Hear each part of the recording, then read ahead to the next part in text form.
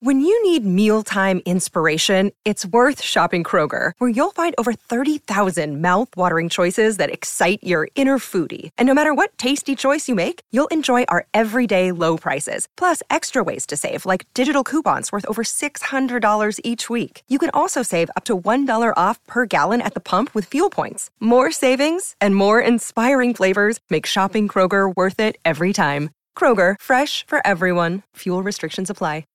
This is former World Wrestling Federation superstar Duke the Dumpster Droese, and you are listening to Stu's Wrestling Podcast, and you better keep doing so because it's time to take out the trash. You're listening to Stu's Wrestling Podcast, established 2019, direct from the North Wales coast. His verbal skills definitely outweigh his wrestling ability. It's time for British Wrestling's sharpshooter, your host, Stu Palmer.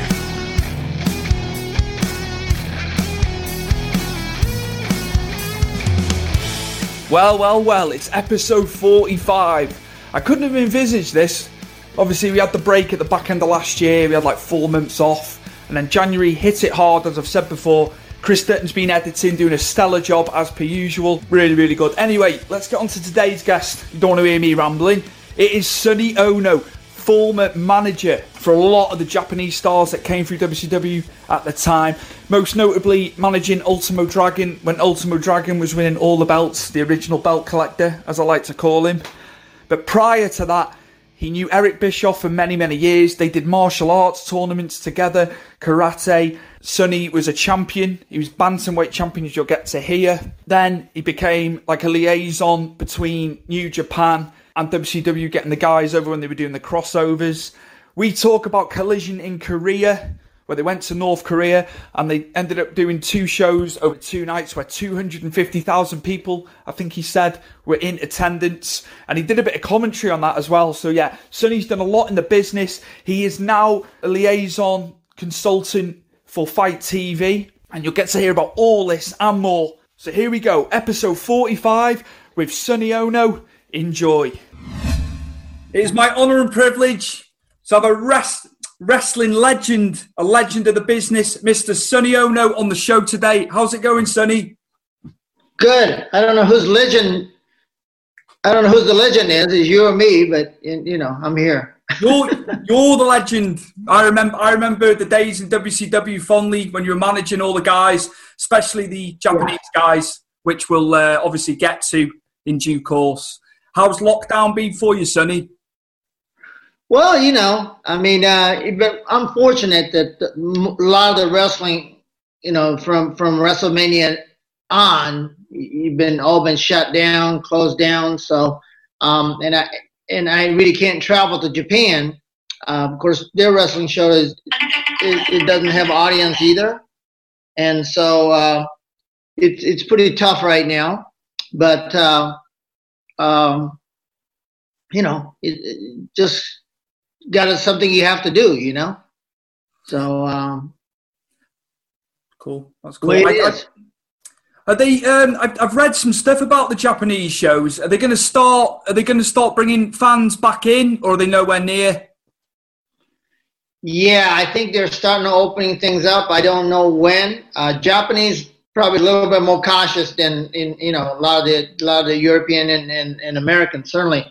I live in the state of Iowa. As of last Friday, they opened everything up 100%. All the restaurants open, all the gyms are open. But, you know, personally, I think it's a mistake because it's of course it's spiking again. You know, they don't have a vaccine for it. So, you know, here we go again, you know, that kind of thing. That's cool. I'm gonna go right back to your childhood to begin with. How was it growing up in Japan? Well, it was a lot of fun. I mean, you know, I was in a lot of things, just like a lot of other kids. Middle class family. My father owned a construction company type of business, and so I was, you know, we're kind of well to upper middle class, and lived in 2-story home. So I would, as a kid, I would climb out of my 2nd-story window and go walk down a neighbor's roof. And as a little kid, you play, like you guys play, or in the West, you play cowboys and Indian. I don't know what you guys did in England, but in Japan, we play ninjas, So I would pretend to be a ninja and walk on people's roofs. Cool. And I wasn't a very nice kid either, because there was this older lady, a grandma, used to live on my next door, and she would sit on a balcony downstairs, and that's where she spent her time. And I would pee on her roof and tell her that it was raining. That's a story, man. Right, I want to talk to you. Did you watch wrestling as a kid? Before we talk about you going into martial arts, I'd like to find out maybe if you watched wrestling as a kid. No, not really. I mean, we all know who Ricky Dozan was, He's a famous Japanese father of Japanese pro wrestling. We knew who he was. But I didn't really follow. I didn't really get into wrestling till I actually, got jump-started when I got to WCW. That's cool. Or just before I got to WCW, actually.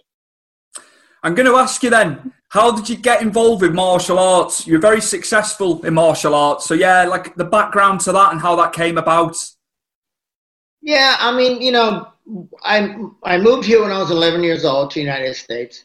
And as a small Japanese kid, it was kind of like a given that you're supposed to know some kind of martial arts, right?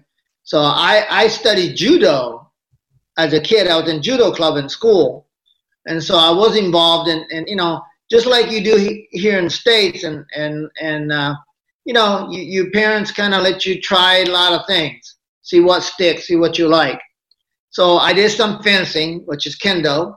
And I did some judo, and I was pretty okay with judo as a kid, and got involved, because we practiced the same area, so watched the karate guys, and just got started in karate as a child. And we moved to the United States, and I couldn't find a karate school right away, so I was in a judo club for a while, and up in Alaska, where I landed, actually in Fairbanks, Alaska, I joined the karate club there, and that was a guy named by Gary Johnson. He was a student of Erskine Matthew and Peter Urban out of New York, which is pretty famous American Goju style of martial arts. So that's kind of how I got it started, and it continued as I got older, and as you get older, all you wanted to do was kind of test yourself, and that's how I got involved, is going to other karate school. I was in Iowa by this time, and had a small karate school, and I used to travel up to Minneapolis to trained with a guy like Gordon Franks, who was a super lightweight champion of the world in kickboxing, a PKA, Professional Karate Association. And that group had a guy named by Eric Bischoff, who was managing one of the school, and that's how we met. I was going to ask, that was going to be my next one. Obviously, you connecting with Eric Bischoff. Yeah, well, we're basically same age. Eric is maybe half a year younger than I am. And all we wanted to do back then was just, get our gear and go travel to all the tournament all over the United States, and see how good or how bad we were, and we could fight people without going to jail. So, without getting in trouble. So we would go to tournament all over. We would travel, get in a van, and just travel to Atlanta, Georgia, North Carolina, Chicago, Texas, tough places like New York, and that's what we did, and that's how we got to be friends. I'm going to ask, you were very successful. You were the best bantamweight in the world in karate. How was it? Was it pressure? Was there a lot of pressure being the champion? No, back then we barely made any money fighting. I mean, we probably paid more people, the trainers and stuff, more than anything else. But so it was more of, love to see how far I can go, and it was a lot of fun. I mean, it was fun for 75 to 81. I was number one, so it was a lot of fun. Got to compete against real tough guys, and at least I know where I was at. Is there money to be made in it now, like karate and that? Well, I think we were, Eric Bischoff fought on actually on the CBS television show and stuff like that. I mean, it's money to be made back then. We were way ahead of our time, And now that because of kickboxing came in, got a little bit more popular, and of course, Tough Man and MMA. And UFC, that's where the money is. Even now, though, those UFC guys don't make money like the boxers do. I'm going to fast forward a bit now into wrestling, and obviously Eric Bischoff getting you to come in with WCW, and you were in an off-screen role, weren't you, at the time? You were like liaison for WCW and New Japan Pro. How was that, getting the guys over for stuff? How was that, booking the people to come on the show? Well, interesting enough, how I got there was that Eric and I always had a dream of doing, because Eric was already VP of operation at WCW at the time, in 1994, I think. And he called me up one day and he said, "Hey, Sonny, you Japanese still pretty good, right?" And I said, "Yeah." He says, "You want to go to Japan with me?" And it was kind of short notice, and we went over there. And premises was, at least what Eric and I discussed, was because I didn't know anything about pro wrestling and what was going on with New Japan and WCW at the time. And ended up, we wanted to go there and try to talk to the Japanese about maybe doing offshoot program, doing some kickboxing. That's the premises what we went there for, or what I went there for. So as we get there, I don't realize there was an issue between WCW and New Japan. I have no idea, none whatsoever. We sit down in front of the 5 of the meanest looking guy sitting across from us. We had Masa Saito, we had Mr. Sakaguchi, who was the heavyweight judo champion, former Olympic judo champion. We had Ricky Choshu, another huge, mean-looking dude, And we had Mr. Baisha, who was a business guy. And we had another gentleman. But, they were all looked like they wanted to eat us. And I couldn't quite figure out why, And Eric started to talk. And Mr. Hattori, Tiger Hattori, he just retired for a long time. He was the liaison officer as well for New Japan.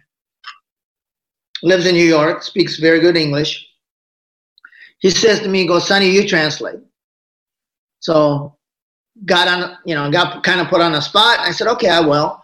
And as Eric speaks, mind you, I have no idea what he's going to say. Eric talked about, first, I would like to apologize for my prior management taking, somewhere along $400,000 to $500,000 and talent fee, and not sending any talent year before. So that's basically how the conversation started, and he's apologizing and trying to make amends.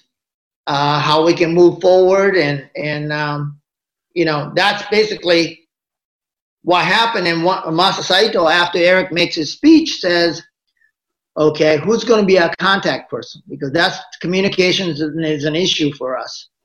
So Eric, without escaping a beat, he says, "Oh, that'll be Sonny. I'll always take Sonny's call." And I looked at Eric and I go, "What? I don't work for you." What's going on? He goes, don't worry about it. You got a job now. So that's how I started. Wow. So I was a person who was making sure that when they made requests, it got to Eric and give him, a timely response. And that worked out really well. A guy named by Brad Ringen, who was a professional wrestler at AWA and WWE, or WWF at the time. He was also worked for New Japan. So between four of us, Masa Saito, Eric Bischoff, Brad Ringen, and myself, we made everything work. That's the success of relationship between New Japan and WCW. That's cool. Did you, obviously, you went on to be in front of the screen. Did you have that, was that just Eric asking you to do that, or did you have plans to be in front of the screen as well as off screen?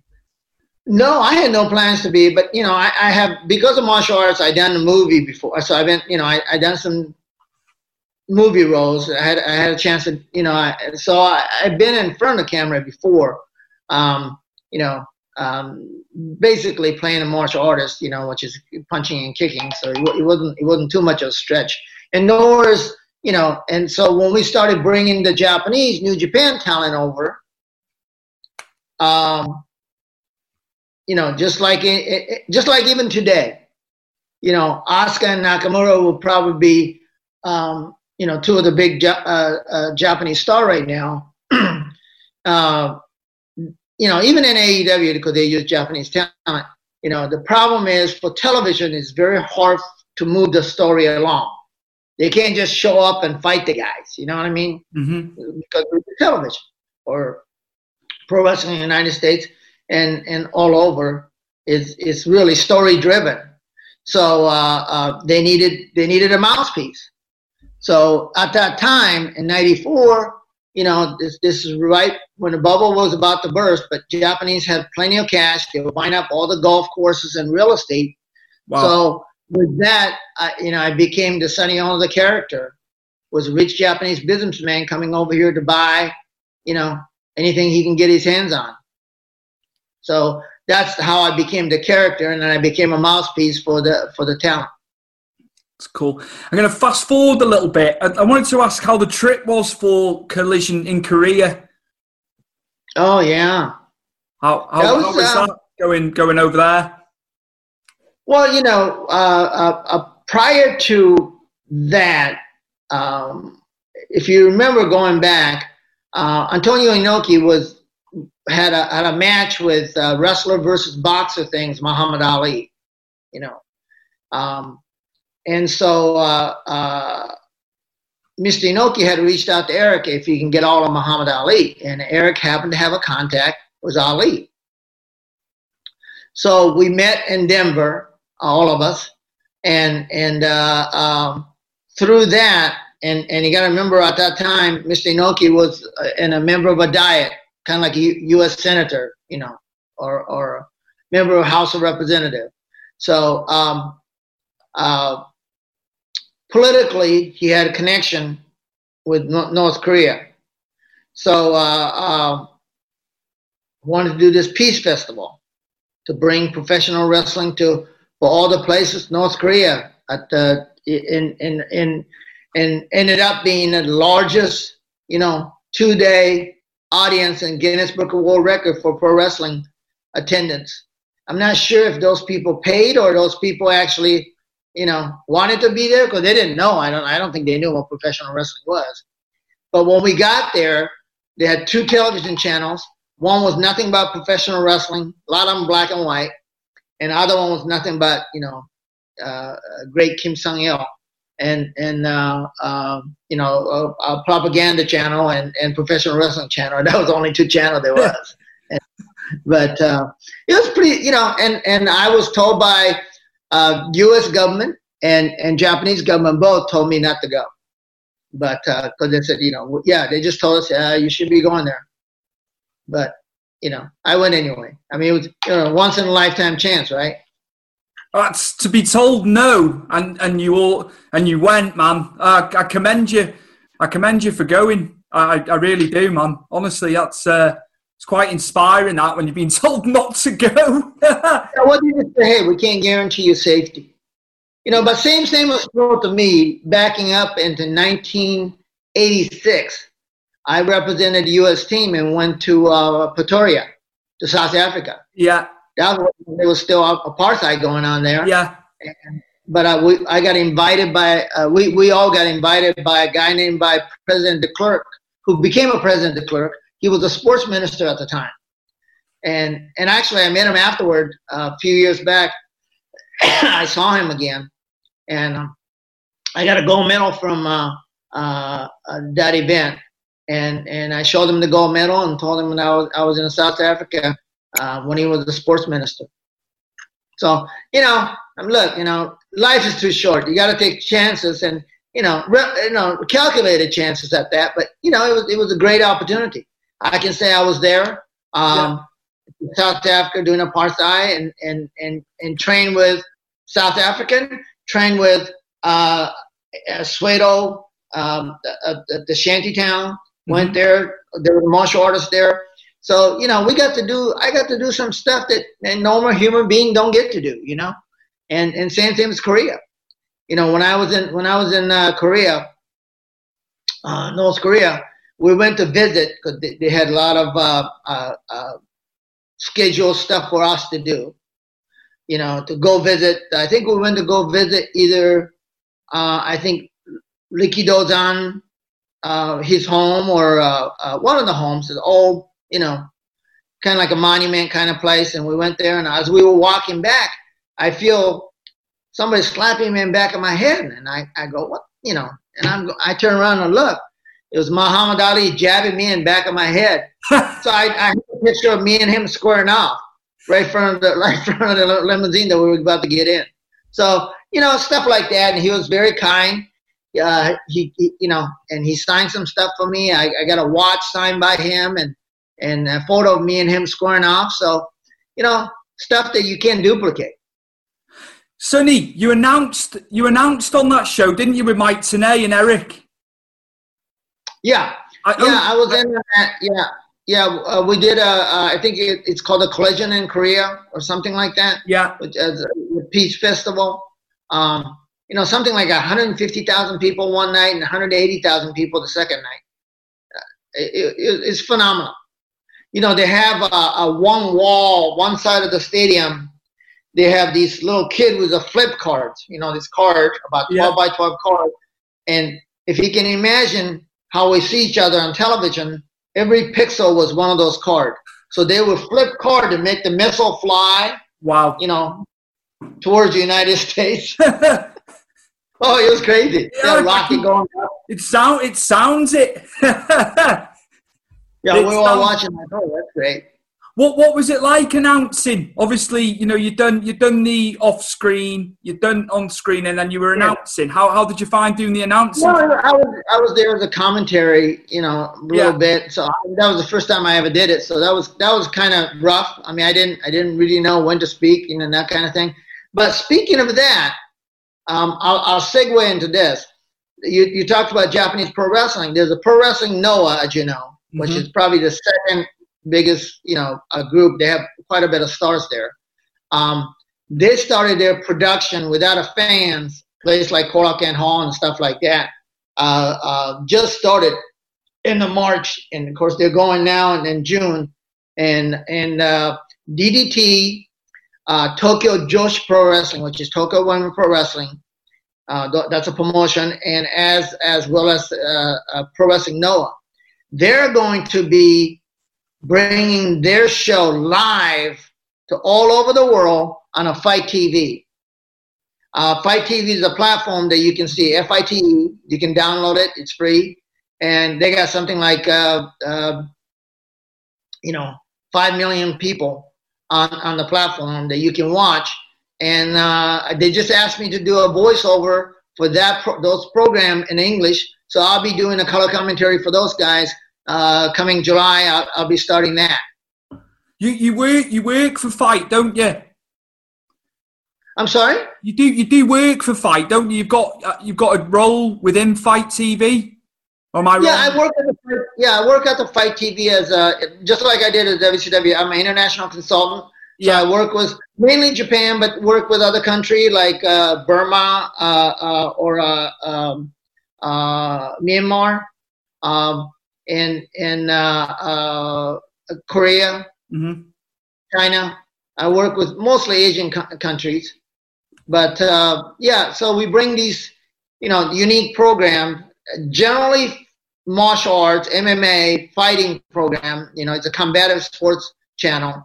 But FITE, you can download it. It's free, and there's a lot of free content out there.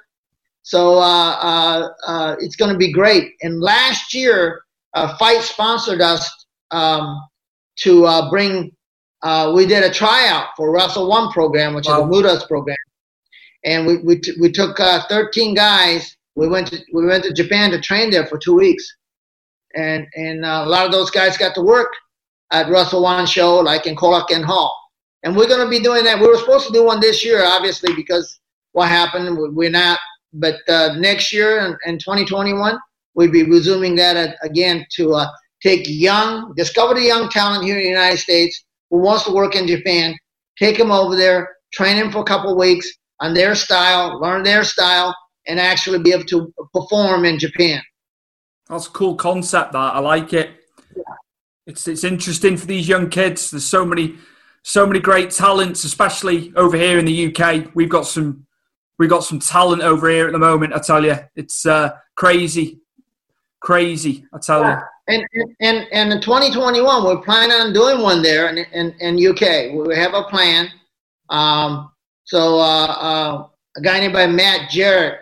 He's a promoter. He does a show called Super Clash, and so in conjunction with his show, we're going to be bringing some Japanese talent over there, like Kaz Hayashi, and maybe some guys from Noah, like Marufuji, Kendo Kashin. I don't know who, but we'll be bringing some of those Japanese stars to Matt's event at Super Clash, and then we're likely at the same week. We're probably going to have a tryout for to bring some of those UK talent, European talent back to Japan. That's cool. I just want to go back to WCW, and obviously your time as a manager, initially obviously managing the Japanese guys. How was that with the Japanese guys on Nitro every week and the pay-per-views? Because they're such a great talent as far as wrestling, they're very colorful. Their entrances, they're Jushin Thunder Liger, Kensuke Sasaki, Chono, of course, Great Muta, Masa Saito, Kanemoto, Otani. Those are the guys I managed. We had a guy like Tenzan, and so we had a lot of those top Japanese New Japan talent here in the U.S. And of course, with that, they started, NWO Japan, which is the biggest angle New Japan ever had. They sold in 1998. They sold something like $7 million worth of T-shirt in Japan. Wow. Yeah. So it was quite the deal for them. Quite the angle for them, and very successful business relationship we had. I'm just going to ask. Obviously, you worked the angles with Chono and Great Muta, and obviously, Great Muta spat the venom on you. How was that? How was it doing the angle with the guys? Well, the angle was that I obviously I've been managing all the Japanese, and Chono turns on me and rips his shirt and shows his NWO T-shirt that he had joined the NWO, and of course, being disgraced in front of the camera, I avenged my honor by bringing Great Muta to kick Chono's rear end, and turns out Chono turns on me and sprays the mist, and that's the beginning of NWO Japan. But far as doing an angle was I'm very happy that I was involved in beginning of something that was so successful in Japan. That's cool. I remember you most fondly managing Ultimo Dragon, and obviously Ultimo was the original belt collector. How was it managing Ultimo? Oh, he's a great guy. I mean, we still work together in a lot of the events and conventions. He's currently back with Toriumon, Dragon Gate Gym in Japan, which is a promotion over there, Dragon Gate. And so he doesn't get to come to U.S. too much. And, of course, with COVID thing, so, everything's kind of shut down for a moment. But, Yoshihiro Asai, that's his name. He's a great friend of mine. We always get together, and I book a lot of his stuff in the U.S. and U.K. And so we're hoping that we can bring him over there to UK fan, before he hangs up his dragon mask. So hopefully, you guys. I get to see you fans in UK in person. With obviously Liger hanging it up, it's Ultimo now, isn't it? If you think of it like that, yeah. Yeah, you'll be Ultimo, and of course, I think Muda in next couple of years. I think.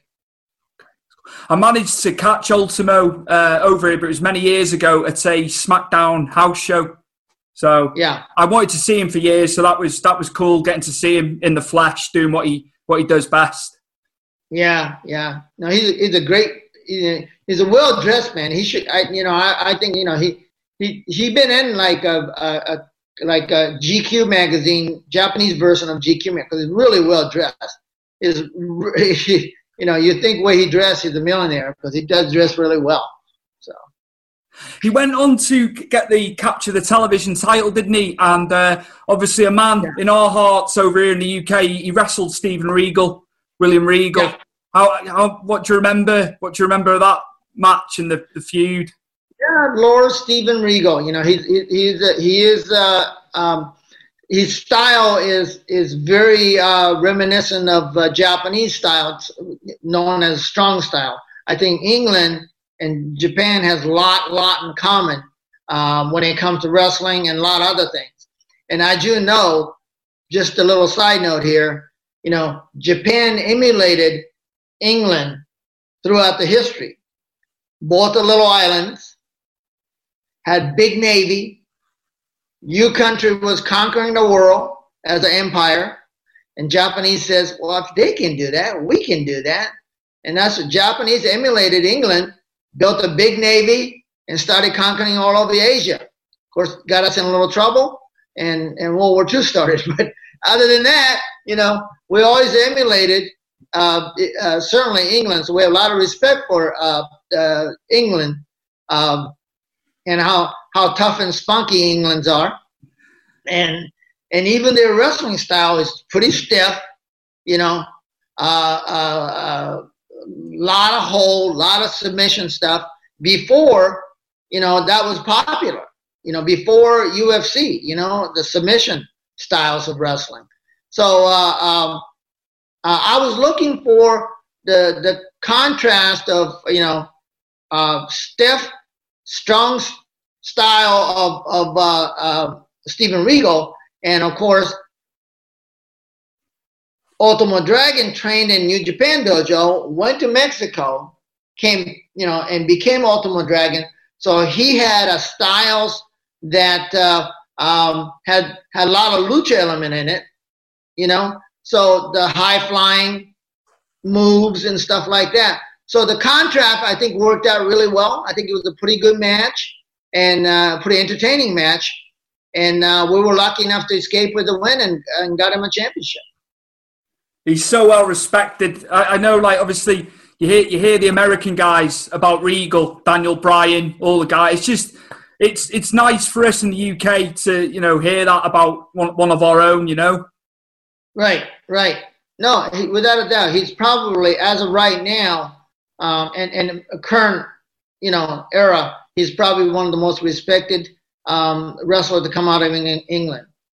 We all say, obviously, when I was a kid, British Bulldog, Dynamite was a little bit before my time, but look how long Regal was doing it. I think he deserves to be put on a level.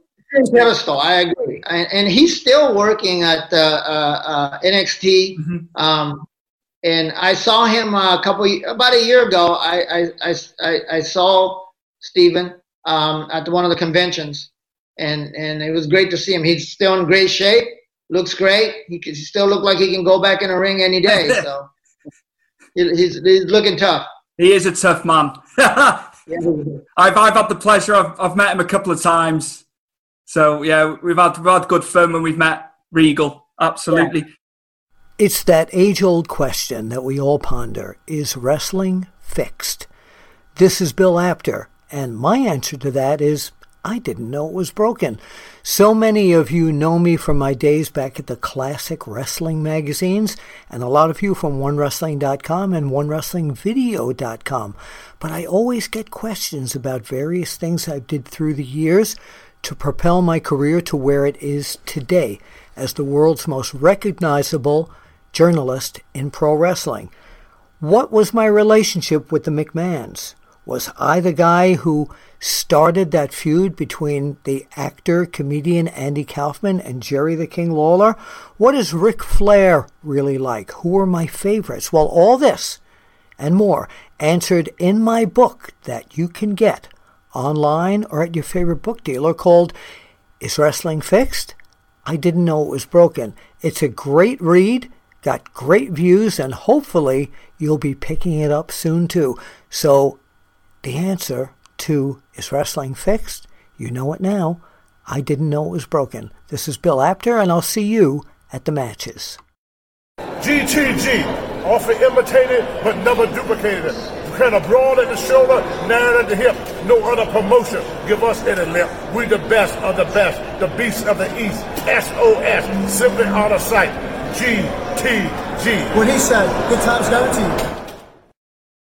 I'm going to carry on with the managing. Obviously, where women's wrestling is today, obviously where it is, I'm just going to go back to when you were managing Bull Nakano. And these girls were great talents back then, but I don't think they weren't getting the recognition, were they, that they get now? Yeah, I think that was the beginning. You know, talk about being ahead of his time. When we introduced, I'll tell you a real quick story. We worked out a deal with a company called Gaia Japan. Chigusa Nagaya, another one of those famous, all Japan ladies, very famous Japanese wrestler. She was the head of a company called Gaia Japan, and we brought their girls over. Satomura, who was 16 at the time, she has a Sendai Girl promotion now, and she goes to England all the time to compete there. And so a lot of girls from that era still wrestles. And girl style, if you go to YouTube and look at some of those All Japan ladies, or even now some of the matches, they're so stiff and so tight, so clean on their moves. It's amazing. So I had a Cutie Suzuki wrestler and a girl named Ozaki, and both these girls probably weigh maybe 125 pounds at best. Tiny little things that could move and do some amazing, scary moves. And we opened the show, I believe it was in Virginia. Kevin Sullivan was a booker, and we opened the show with these two girls going at each other. That's one of the first time we introduced female wrestling, ladies wrestling in the United States. And they just tore it down. I mean, it was amazing. I mean, Boyce in the back was giving these girls ovations when they came back and behind the curtain. That's how great he was. Kevin Sullivan tells me that these girls are phenomenal. We're going to, they're here for about 10 days. We're going to put them on every show we can put them on. Great. So I tell the girls that, I translate it. And we go to, I think day after we had it was a Nitro or another television taping, what it was. Anyway, so I see the girl's name is not on the board, on a card. And I go to Kevin Sullivan and I go, hey, you were all that about the girls. What, they're only here for a week. What, what are you going to use them? He says, Sonny, I got to tell you, this is a shoot. This is a true story. He says to me, he goes, Sonny, I got to tell you, I don't think I can put the girls back on. I said, why is that? says, well, they're making our boys look bad. They're so much better than our boys. I don't think we can put them on TV. I go, well, that's silly. But yeah, that's what Kevin Sullivan told me that. And ended up, I think they did one other show before they went home. But, that's how great they are. And I believe that. So we were so ahead of our time. You got to remember, when a girl came back on American television, like WWF and WWE, they were eye candy mostly. Mm-hmm. They're you know what I mean? They weren't really quote unquote wrestlers like they are now. So we were 20 plus years ahead of a time, So when Medusa came into WCW, the problem was for us, it's find somebody Medusa can work with. And that's Bo Nakano came in. That's why just to get her, somebody she can feud with. That's why I worked with Medusa a lot as the opposing manager with Akira Hokuto, who is even today. I just did a television show last December in Japan at Fuji Television about her belt, because she is still WCW World Women Champion. She still has a belt. I mean, she's still, she never lost it. So we talked about that, and the Fuji TV actually came to my home, went to North Carolina at the convention, flew me to Japan, treated me like $1 million, and we did a live television show there. And Akira Hokuto is very famous television personality in Japan. Nobody really knows her. Really knows her. She's not famous because of Akira Hokuto, the wrestler. She's Akira Hokuto as a television personality, and she's one of the most famous television personality in Japan right now. Wow. Just to close out with the management, this is going to be my last question in your role as a manager. How was it going on to obviously be manager for Psychosis and La Parka? How was that? Obviously, you'd done the women, you'd had the Japanese guys. How was it with the Mexican guys? Oh, great. Problem at that time, the Mexican didn't have a manager and it wasn't really represented. And there's such a phenomenal talent, Psychosis, El Dandy, Damien, La Parka, Silver King, who passed away last year or earlier this year. Those amazing talents. And, way WCW, I'm glad they were there at WCW because they got to showcase. What was great about WCW at the time when we had 2 and 3 hour Nitro show is that we could really give you a full meal courses.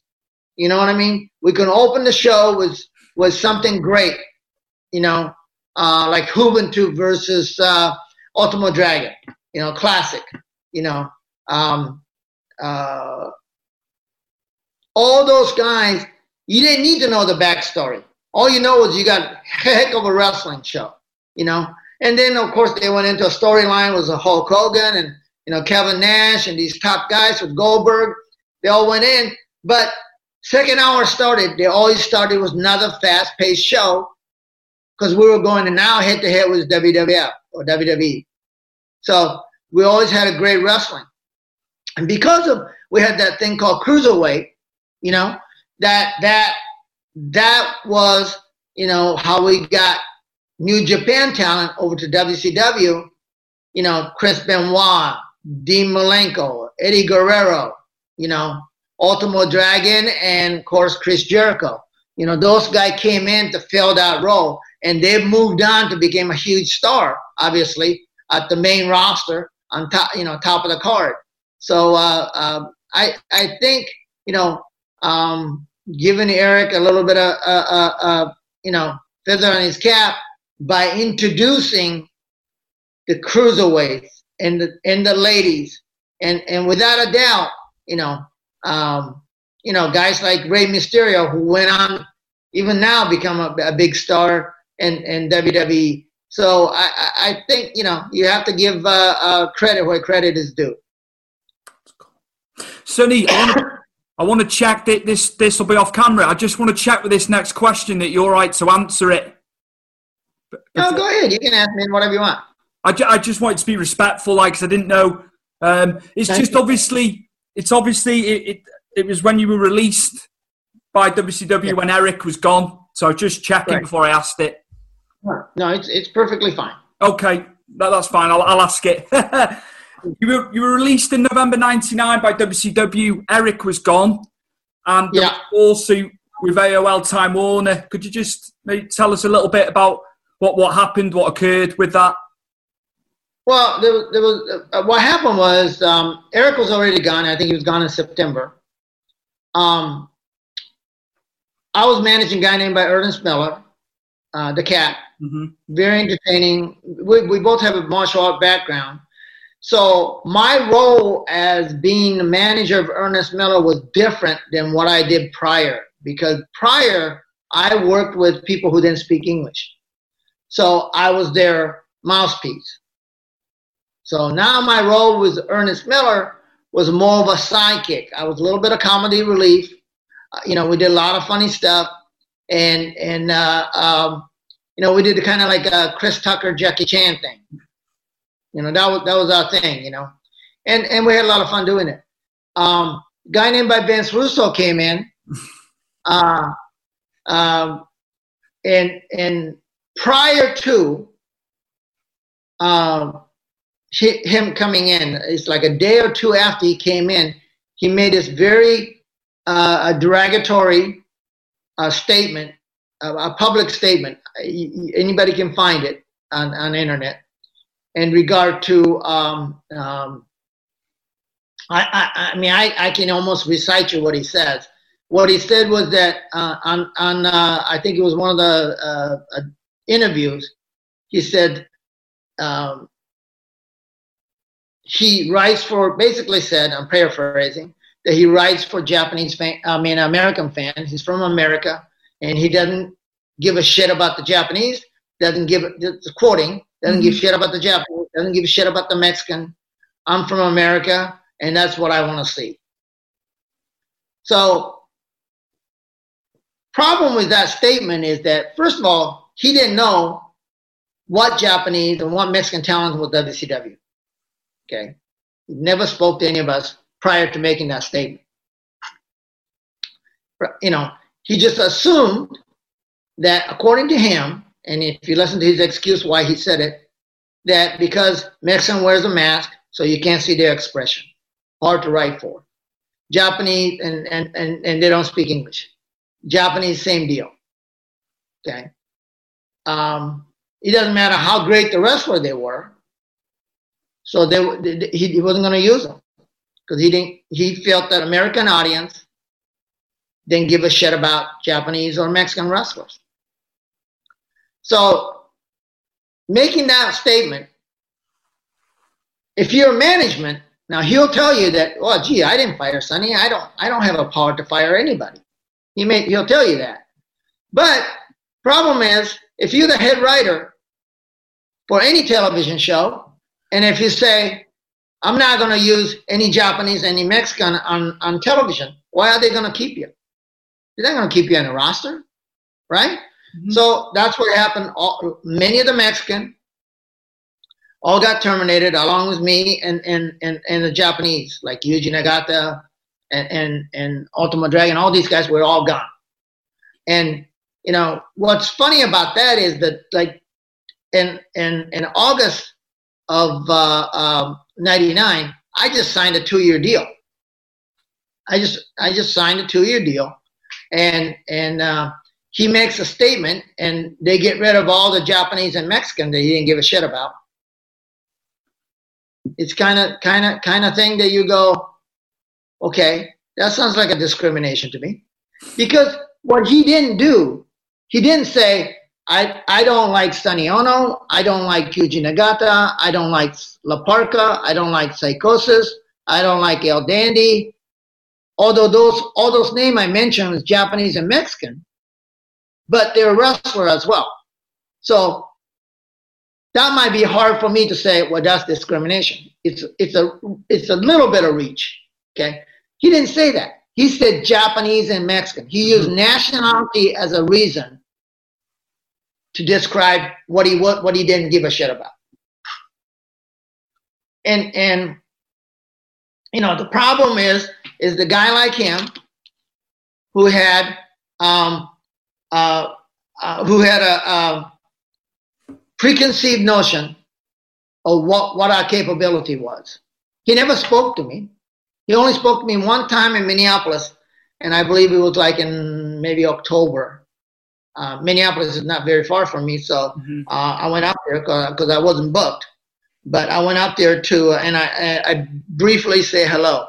But, you know, so a guy like him, okay, and I'm not saying what he is now, but at least at that time when he made a statement, he surely didn't know or didn't give a shit, using his word, about what the consequence of his statement is, clearly.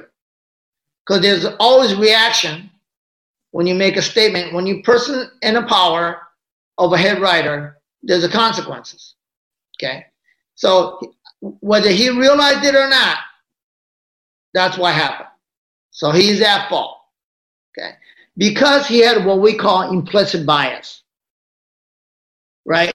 Implicit bias, preconceived idea of what anything can do, anything, anyone can have a reaction.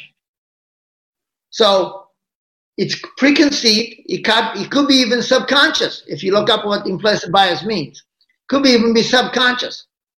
But that's what he did. No different than that lady in New York with a dog. When a black man told her to leash her dog, she freaked out. Because whatever her conceived idea, how this African-American black man can tell her what to do. Although that is the rule of the park, that's when she flipped out, wanted to call the police and tell her that she was being attacked by a black man. How do you go from asking somebody to leash your dog to being attacked by a black man? And the reason why we know that is because it's on tape, obviously. You know, it's on video. We all saw it. So that implicit bias is what's going on, you know, the demonstration in England, you know, a demonstration all over the United States because of what happened in Minneapolis with Mr. George Floyd. And it's, I believe, that police officer who is now arrested for murder also had a preconceived idea. Big black man. Took 4 police officers to hold him down. He had a preconceived idea of a fear. And once he was in power, you know, he wanted to make sure everybody saw it. And unfortunately, Mr. Floyd got murdered by it. But now, I believe those are all preconceived, you know, ideas that they had, and they all had implicit bias. And so, you know,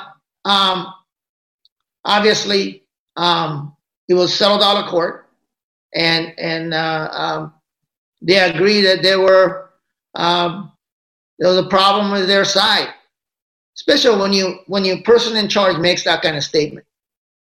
You know, so you know, everything's good at this end. You know, I get to see my kids go to schools, and you know, because when you're on a road and that schedule, you don't realize, right, how much you're missing. You know, you're earning good money, you're doing a lot of good things, but you do miss your home life. Yeah. So yeah, so you know, looking back, everything turned out real well. How do you? I was just going to ask in regards to Eric Bischoff. Obviously, it's been spoken about that he was going to buy WCW. Had he have bought WCW at the time and Vince hadn't have got it, how do you think it would have gone if Eric was back in charge and it was his? How do you think it would have went then? Looking back, obviously, hindsight. Yeah, you know, it was 20 years ago. I don't know how long WCW lasted, but I think, you know, because he was all ready to go. They had a deal in place, and Time Warner pulled the television. They said, we're not going to broadcast you guys. That's why y'all fell apart. when you didn't have a platform, a national platform to put WCW on, that's when everything, I think it was Fusion Media was the name of the company that Eric was with, and that's why everything fell apart. What if, could have, who knows? Yeah. But you would have, I think we would have all supported the new programming, and we would have gotten away from a lot of that crazy, god-awful booking of, 2000 of, Buff Bagwell's mom being a champion.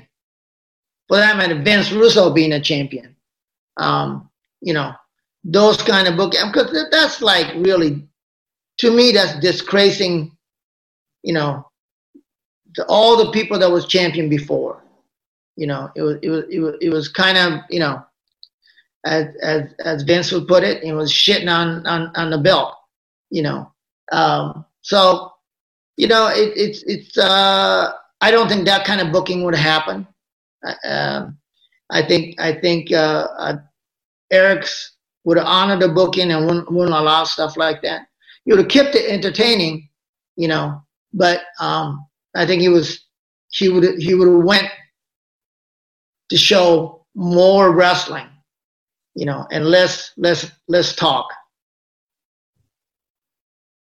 That's cool. Yeah. I wanted to ask you that. I really wanted to ask it. What did you do after WCW then? What were you doing after? Well, I always had my business. I own a car dealership, automobile dealership. So I did that, and I did the consulting work internationally.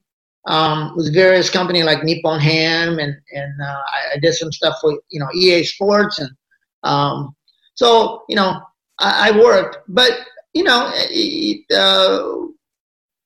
to do, and I own real estate, so commercial real estate, so that makes my ends meet, and I've been fortunate. I had plenty of time to spend a lot of time with my family. So I've been very fortunate. That's cool. Just going into present day, obviously you're involved with Fight, but which guys do you like watching in the present day when you get to catch the wrestling? Who stands out for you presently? Well, obviously I'm a fan of Japanese wrestling, so NXT just had a women champion now. If I forget her name, right on the tip of my tongue. Shirai. Yeah, that's right. Yeah. And of course, the AEW got Rio, and they bring a lot of Japanese talent over. And of course, I'm a big fan of Asuka. I think she's a phenomenal talent. And of course, Nakamura is an international superstar. I remember Nakamura. I met him when he was with New Japan. And so, so I'm a big fan of those guys, as you know, was my background was international. And I feel many times it's too bad that, and something Vince Russo says right, it makes it very difficult for them to carry a story along when they can't cut a promo or they can't carry along the storyline, So I think they could probably use some kind of advocate for them, that would probably go a long way for creating a storyline, or continue the storyline anyway. I never understood. I don't know if they're still together now as a team. I never Nakamura for me stands alone, but when they paired him with Cesaro and Sami Zayn, I just didn't understand it. Like a man of the caliber of Nakamura. Cesaro doesn't need to be with somebody.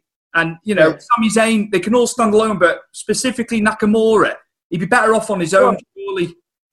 Absolutely, I agree. From fans' perspective, first of all, it doesn't make sense. Okay, when they had a Kabuki girls as well, remember that Kabuki Warriors? Yeah. That made no sense to have a manager doesn't speak Japanese, doesn't speak, and the girls doesn't speak English. So if you're at the ringside, how can you communicate with your wrestler? So, look, we all live in suspended reality. When we go to a movie, we want to believe that all this is real. We don't need somebody to tell me, your buddy next to me goes, oh, how in the hell are they talking to each other if they don't understand each other? So you have to make logical sense, right? You have to be able to connect the dot. And by having English-speaking manager or a wrestler trying to help Nakamura makes no sense. I understand he's going to speak for him or cut a promo or carry us, use it so you can carry the story along. But it doesn't make sense. How are you talking to Nakamura if you don't talk Japanese? Right? So that's the problem that because you have to make sense. We all want to believe. Just like when we go to a movie, all want to believe for 2 hours and 35 minutes. There's such a thing as laser gun and light swords. You know what I mean? But if you keep saying, well, that's not possible. We don't fly here. There's nobody lives in a space. I mean, you don't need anybody to constantly remind us, that it's not possible. So, that's the unfortunate part. I wish they would get him. I wish they would get him some kind of somebody who can make sense, who can be their advocate, or even a good translator, You'd be the man. You'd be the man for the job, Sonny. Well, it's interesting when Kenzo, there was a guy named Kenzo, WWE, big. Matter of fact, I saw him when I went to Japan about 7 months ago. I saw him. WWE did reach out to me by possibly managing him back then. That was like in 2001 or two, so. And Johnny Ace actually tried to contact me and we tried to get that done, but it never really materialized. I think what happened was Kenzo's wife, who spoke English and Japanese, ended up being a manager, and that never took off. And Kenzo went back in Japan after that. So, but yeah, I mean, I think I could really help him, or somebody like me. Somebody can. Absolutely, man. You're in terms of management resume, it speaks for itself in my mind. So, well, thank you very much. I truly mean that as well. Oh, absolutely. Just in closing, how is Eric Bischoff? Have you heard much from Eric? Yeah, I just texted him not too long ago, and he's in Wyoming. He just where he lives. He lives on top of a bluff overlooking two mountains and a lake. If I can give you a little picture in your mind.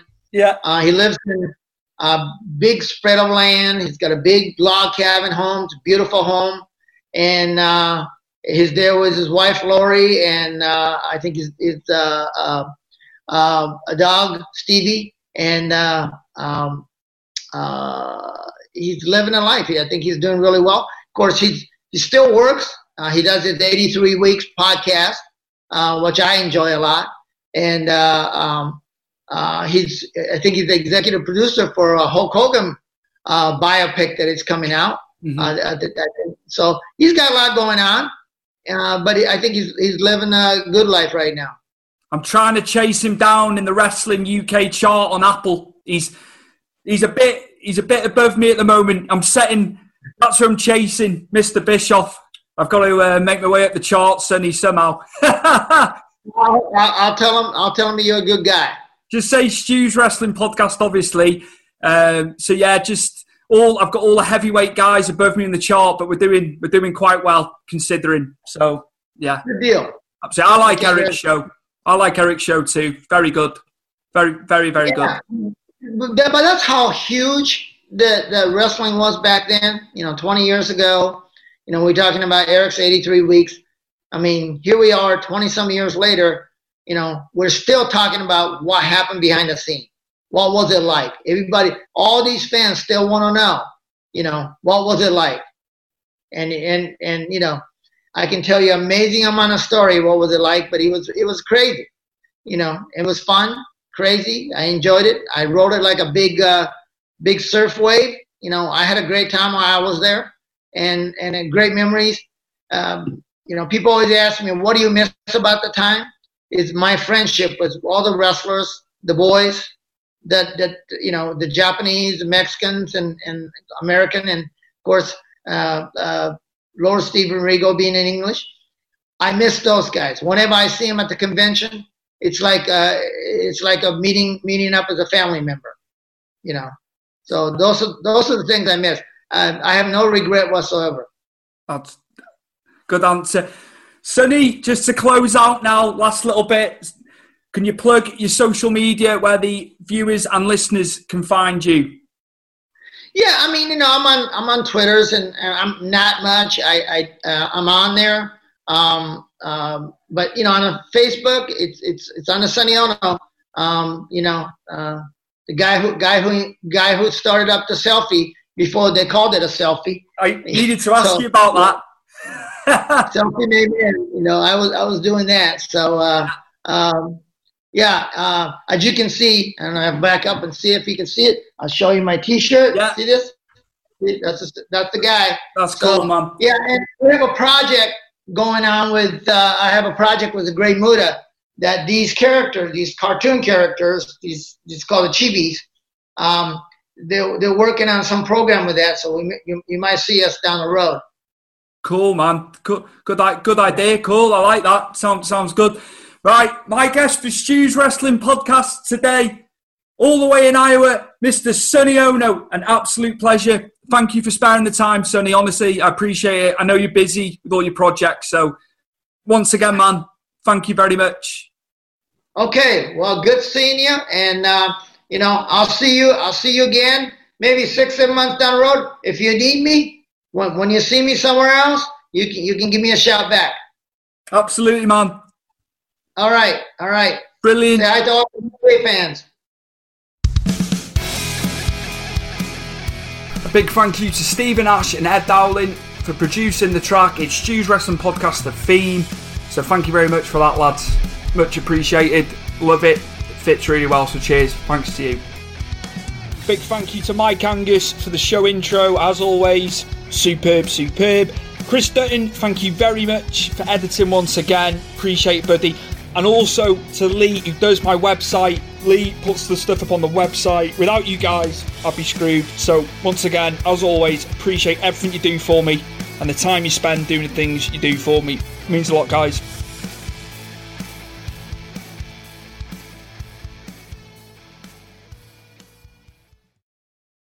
Sports Social Podcast Network.